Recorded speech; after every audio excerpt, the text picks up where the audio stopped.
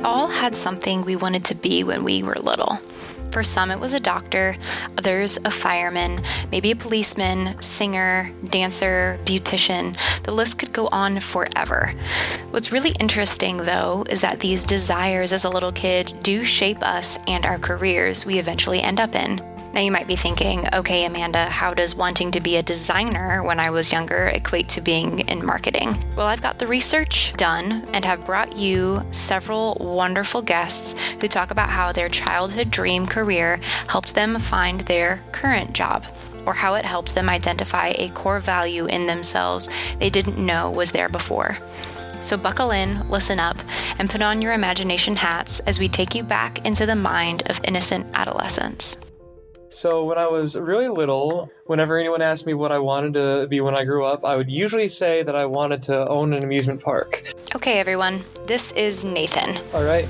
As he just said, his dream was to own an amusement park. Build them, yes, but also just build the entire amusement park and deal with the runnings and day-to-day logistics of it all. Sometimes I would say I wanted to design roller coasters, but usually it was that I wanted to actually own a whole park. Looking back on it, that's probably because one of the first games that I ever had was on a computer. I didn't have a game console till later, and the game that I played most often was called Roller Coaster Tycoon. And in that game, you could do all aspects. You could run the park, you could set prices for everything, but you could also design the rides, you could place scenery, you'd have to handle the logistics of, how people were going to get around, transport rides, things like that. So it was really a combination of pretty much everything that I've become passionate about now. Business, physics, logistics, optimization, art, design. Part of the game was designing the roller coasters, and so I ended up taking physics pretty early in my high school career. And I really enjoyed it and moved on to AP Physics the next year. And so that sort of ended up being the course I wanted to go as far as looking at college and what I was going to major in.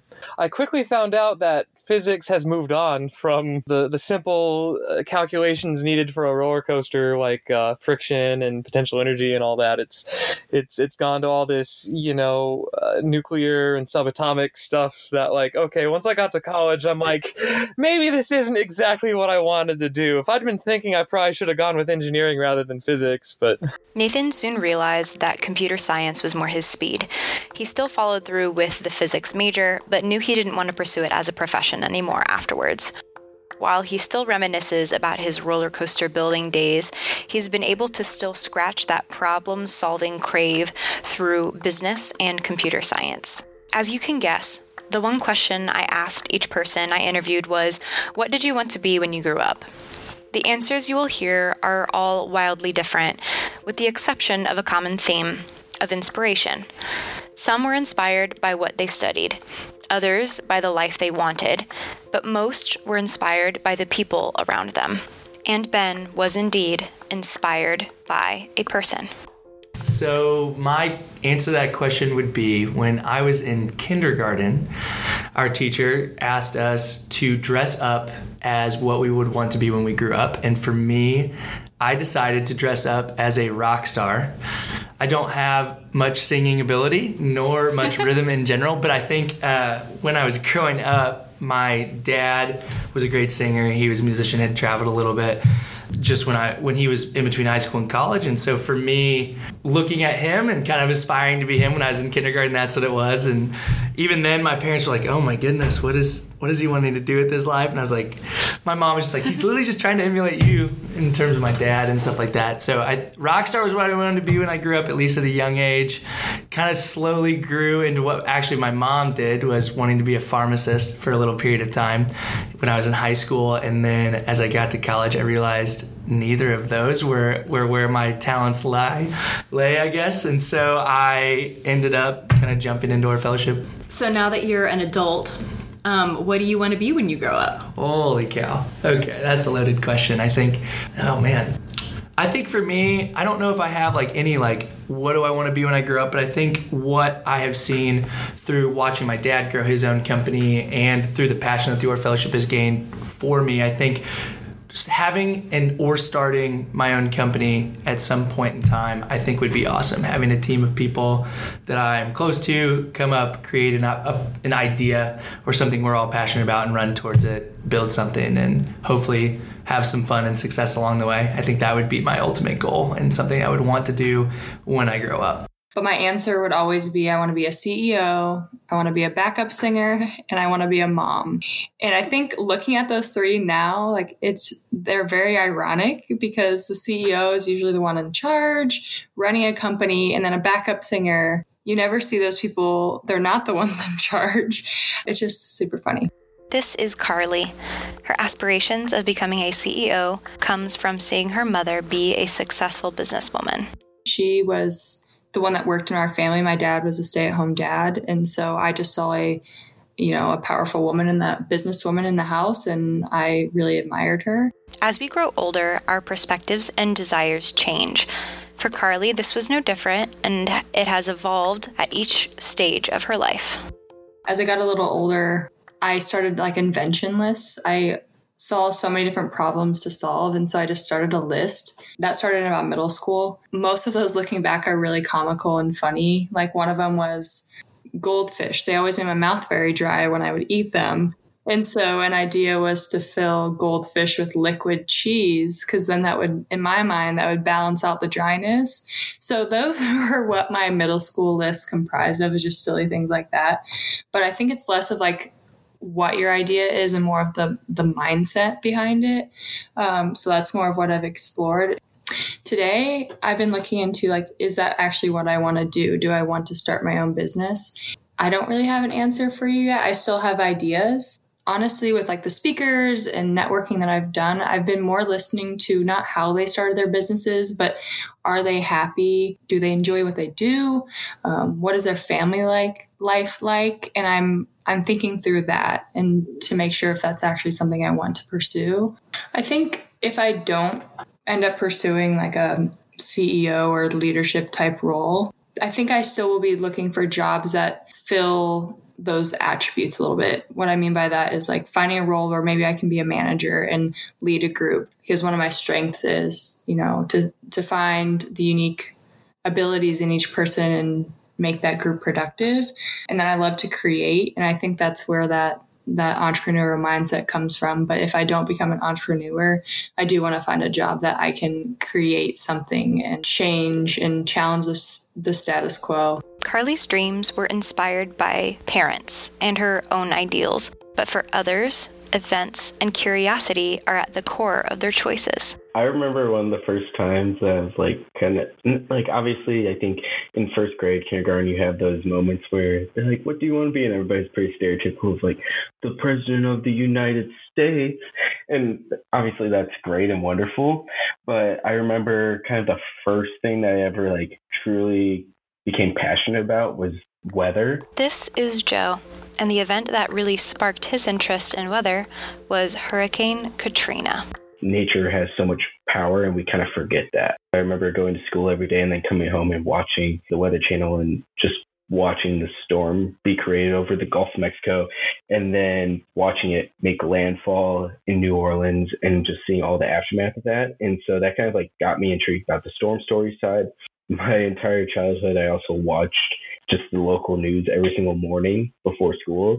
That's what my parents had on. So I watched it, and I just kind of had that fascination every time the meteorologist would speak about that ability just to kind of predict almost the future. And obviously the meteorologist isn't going to predict fully the future. To me, it was knowledge and forecasting. And I think that's also kind of where it stems into what I get to do. And what I've found interesting for a career is being more on a data analyst side, where you can forecast out whether, if we're not talking about snowstorms, but we're talking about your finances, or you're talking about your optimization and capacity and all that. A lot of that has flowed into one another. So it's been interesting on that regard, as I've kind of just thought about it right now. For some people, what they want to be when they grow up influences what they do and what they study, only in the end to be posed with the question of, is it something they actually want to pursue anymore? This is Lexi. Yeah. And this was her reality. At my kindergarten graduation, when I was 5, we all went around and told people that what we wanted to be when we grew up. And I said with confidence, a singer. And that changed briefly in 2nd grade when I wanted to be a professional figure skater. But then it quickly changed back to singer. Her dad was a musician, a drummer actually, so there wasn't any reservation or skeptical looks from her parents when she said she wanted to pursue the arts. I just liked to sing. I did it all the time. And if my dad was a drummer for his profession, why couldn't I be a singer? She said she pursued this passion through high school and eventually through college. But after college, that's where it stopped. I was in my first opera when I was 9 years old. It was a Wagner opera. It was 4.5 hours long, and I didn't go on until the very end.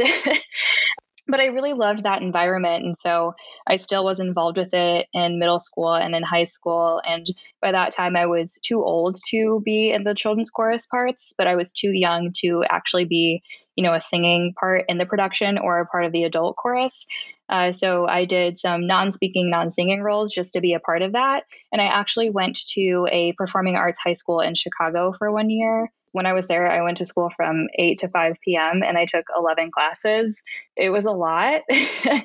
And the curriculum hadn't been built out enough to where that amount of time spent on everything was beneficial. So I transferred to a different school in my neighborhood, and I still pursued singing outside of that. So I took voice lessons every week, and I was able to actually leave school early sometimes and go and do those operas. It was never really a question of what I was going to go to college for. I pretty much always knew that I wanted to pursue music. And what they don't tell you when you are looking to go to music school is all of the problems that are in the industry. And so I was pretty much a self-taught musician for a long time. I could read music, but I couldn't read it super well. I never really practiced sight singing. When I got to my first class when I was a freshman, I also had more classes than the average student again. What they didn't tell me when I went into my musicianship 1 class was how crazy it is to be able to listen to music and then transcribe it into music notation. I thought that was sorcery. I still kind of think that's sorcery. But I was so far behind a lot of people, which is crazy because I went to school in Chicago. I went to a performing arts high school. I was just so far behind the game. And the further I got into it, the less I enjoyed learning about music and its history and how it works together. It just wasn't really my thing. And I realized when I was, halfway through freshman year, I called up my mom and I said, Mom, I need to drop the music school. I think I'm going to fail my classes. And it wasn't that I wasn't putting time into anything. It's just I didn't like learning about it. It didn't jive with me. It was a great hobby for a really long time. But there were so many other things that went into that too. So music is just changing so much. And I really liked singing, the typical opera styles of Mozart and Puccini, and classical music today doesn't necessarily sound like that. And it's really, in my personal opinion, unnecessarily complicated and not very pleasing to the ear, especially somebody who doesn't like classical music. And I didn't want to compromise and do that to get to where I wanted to go because I still had interests in other things. So obviously, music is still a huge part of your family, probably your relationship with your dad. I know you're close with your dad. So in what ways have you still been able to pursue your love of music and singing without actually going the professional route? And are you pleased that you have not gone the professional route? Yeah, it's funny that you bring up my dad because he was actually somebody that I was really nervous to tell that I didn't want to pursue singing because I didn't want to disappoint him because he had helped me put in so many hours. But ultimately, he was really understanding about it. And it's weird now because it is more of an outlet for me of this is what I do when I need to take time to myself. And it's become a lot more of this, personal, private thing for me that I don't share with other people like I used to when I was in school and I had to sing in front of other people all the time. And so it's kind of weird because I feel like I've taken it back for myself rather than sharing it with the world like music school teaches you to do. And I think that's okay. And maybe eventually I'll get to that point where I want to share it with everybody, but I share it with my family. I write some of my own stuff sometimes. I like to sing in front of my friends. I think eventually when, I have more time, maybe some after or to be able to do that more as long as I start getting comfortable with it. But I definitely needed some time off after school. And I am glad that I didn't pursue it professionally. Most people pretty much you have to go to grad school for music. And I did not want to do that. I like being in business, and in marketing, I'm still able to be creative, which I think is why it's such a good fit for me. It's funny too. I took the Strength Finders recently. One of my strengths was discipline. And as I've been talking about it with other people who are really interested in Strength Finder, they're like, wow, discipline is really interesting, especially in marketing and how it works with your other strengths. And I always say, I think that comes from my music background. So it has given me a lot. And I think it really does help me in marketing. It's funny because a lot of musical people are kind of technical. You'll see a lot of musicians in software development. And I think I got the other chunk of that because I'm definitely not a software developer. I think that I got really lucky that what I do really aligns with my interests and what I like, and that I found marketing to be as creative that for me as music was. It still didn't completely replace it, right? But, 5-year-old me wanted to grow up and be a singer. And I still graduated college with a music degree in singing. So I did grow up to be a singer in some sort of way, just not the way that I anticipated. Next in queue, we have Emily, who also wanted to pursue the arts when she was younger, but instead of singing, it was dancing. Emily did not go on to pursue the dancing arts, and instead she went on to study engineering, which she is very thankful that she did. However, in reflecting about what she wanted to be when she grew up, she realizes now that one thing she values is having the free time to pursue those hobbies that she really loves. I will say, working at my company now, I like that they support your passions and you have time. They really love a work-life balance, so I can pursue those passions outside of work. And a lot of my coworkers are the same. So I think that, I'm not trying to sell conga, but I think that that's something that I've looked at for jobs that I didn't really think about before, that you can love your job, but you can also be supported in a way or encouraged to have other hobbies and passions of yours outside of work. When I was younger, I wanted to be a mortician. Say hello to Kyle. Of all the people I interviewed for this episode, Kyle's answer was by far the most fascinating, as I'm sure you can agree. This was a little bit informed, or I had a little bit of exposure to it growing up. Just some of my family friends were in the funeral business, and then my neighbor for a long time growing up ran his own funeral home. And so I was just exposed to it. So it wasn't ever just something that I fell into. It's kind of was always around. I just liked it. It was just an interesting concept. What ultimately made you not pursue being a mortician? What made you say, you know what, no, this isn't for me? There was an opportunity to shadow a bit, and also just through research of reading about things that you actually have to do. And it's mostly the tactical part of the job of preparing the bodies for funerals or cremation.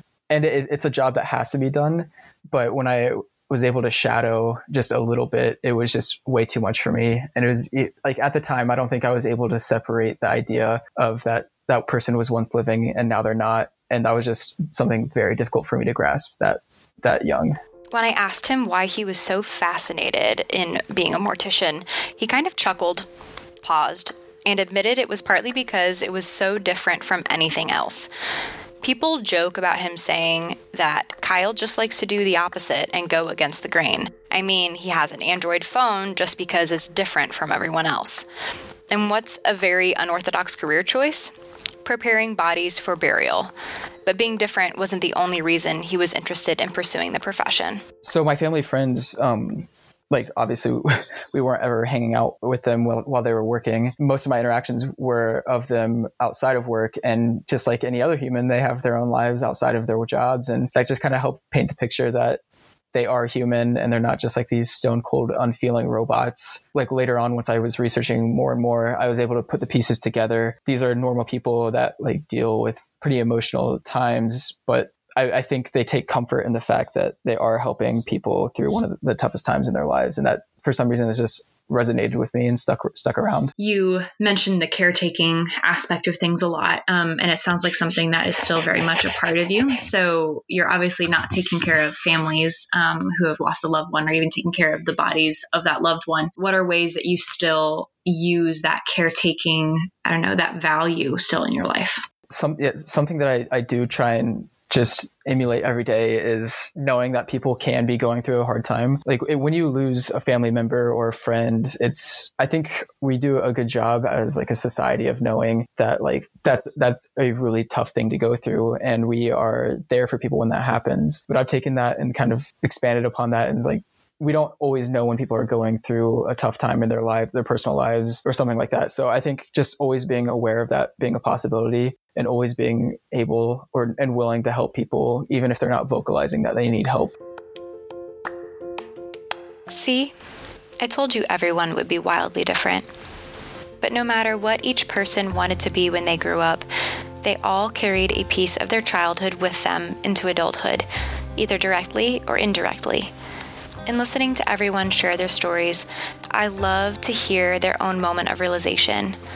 In hosting this podcast, I have gotten to bear witness to so many stories of courage, inspiration, and honesty. When I was little, I wanted to be an author. While my dream is no longer to publish a book, I know that I want to be a storyteller for the rest of my life. And so I ask you, listener, what do you want to be when you grow up?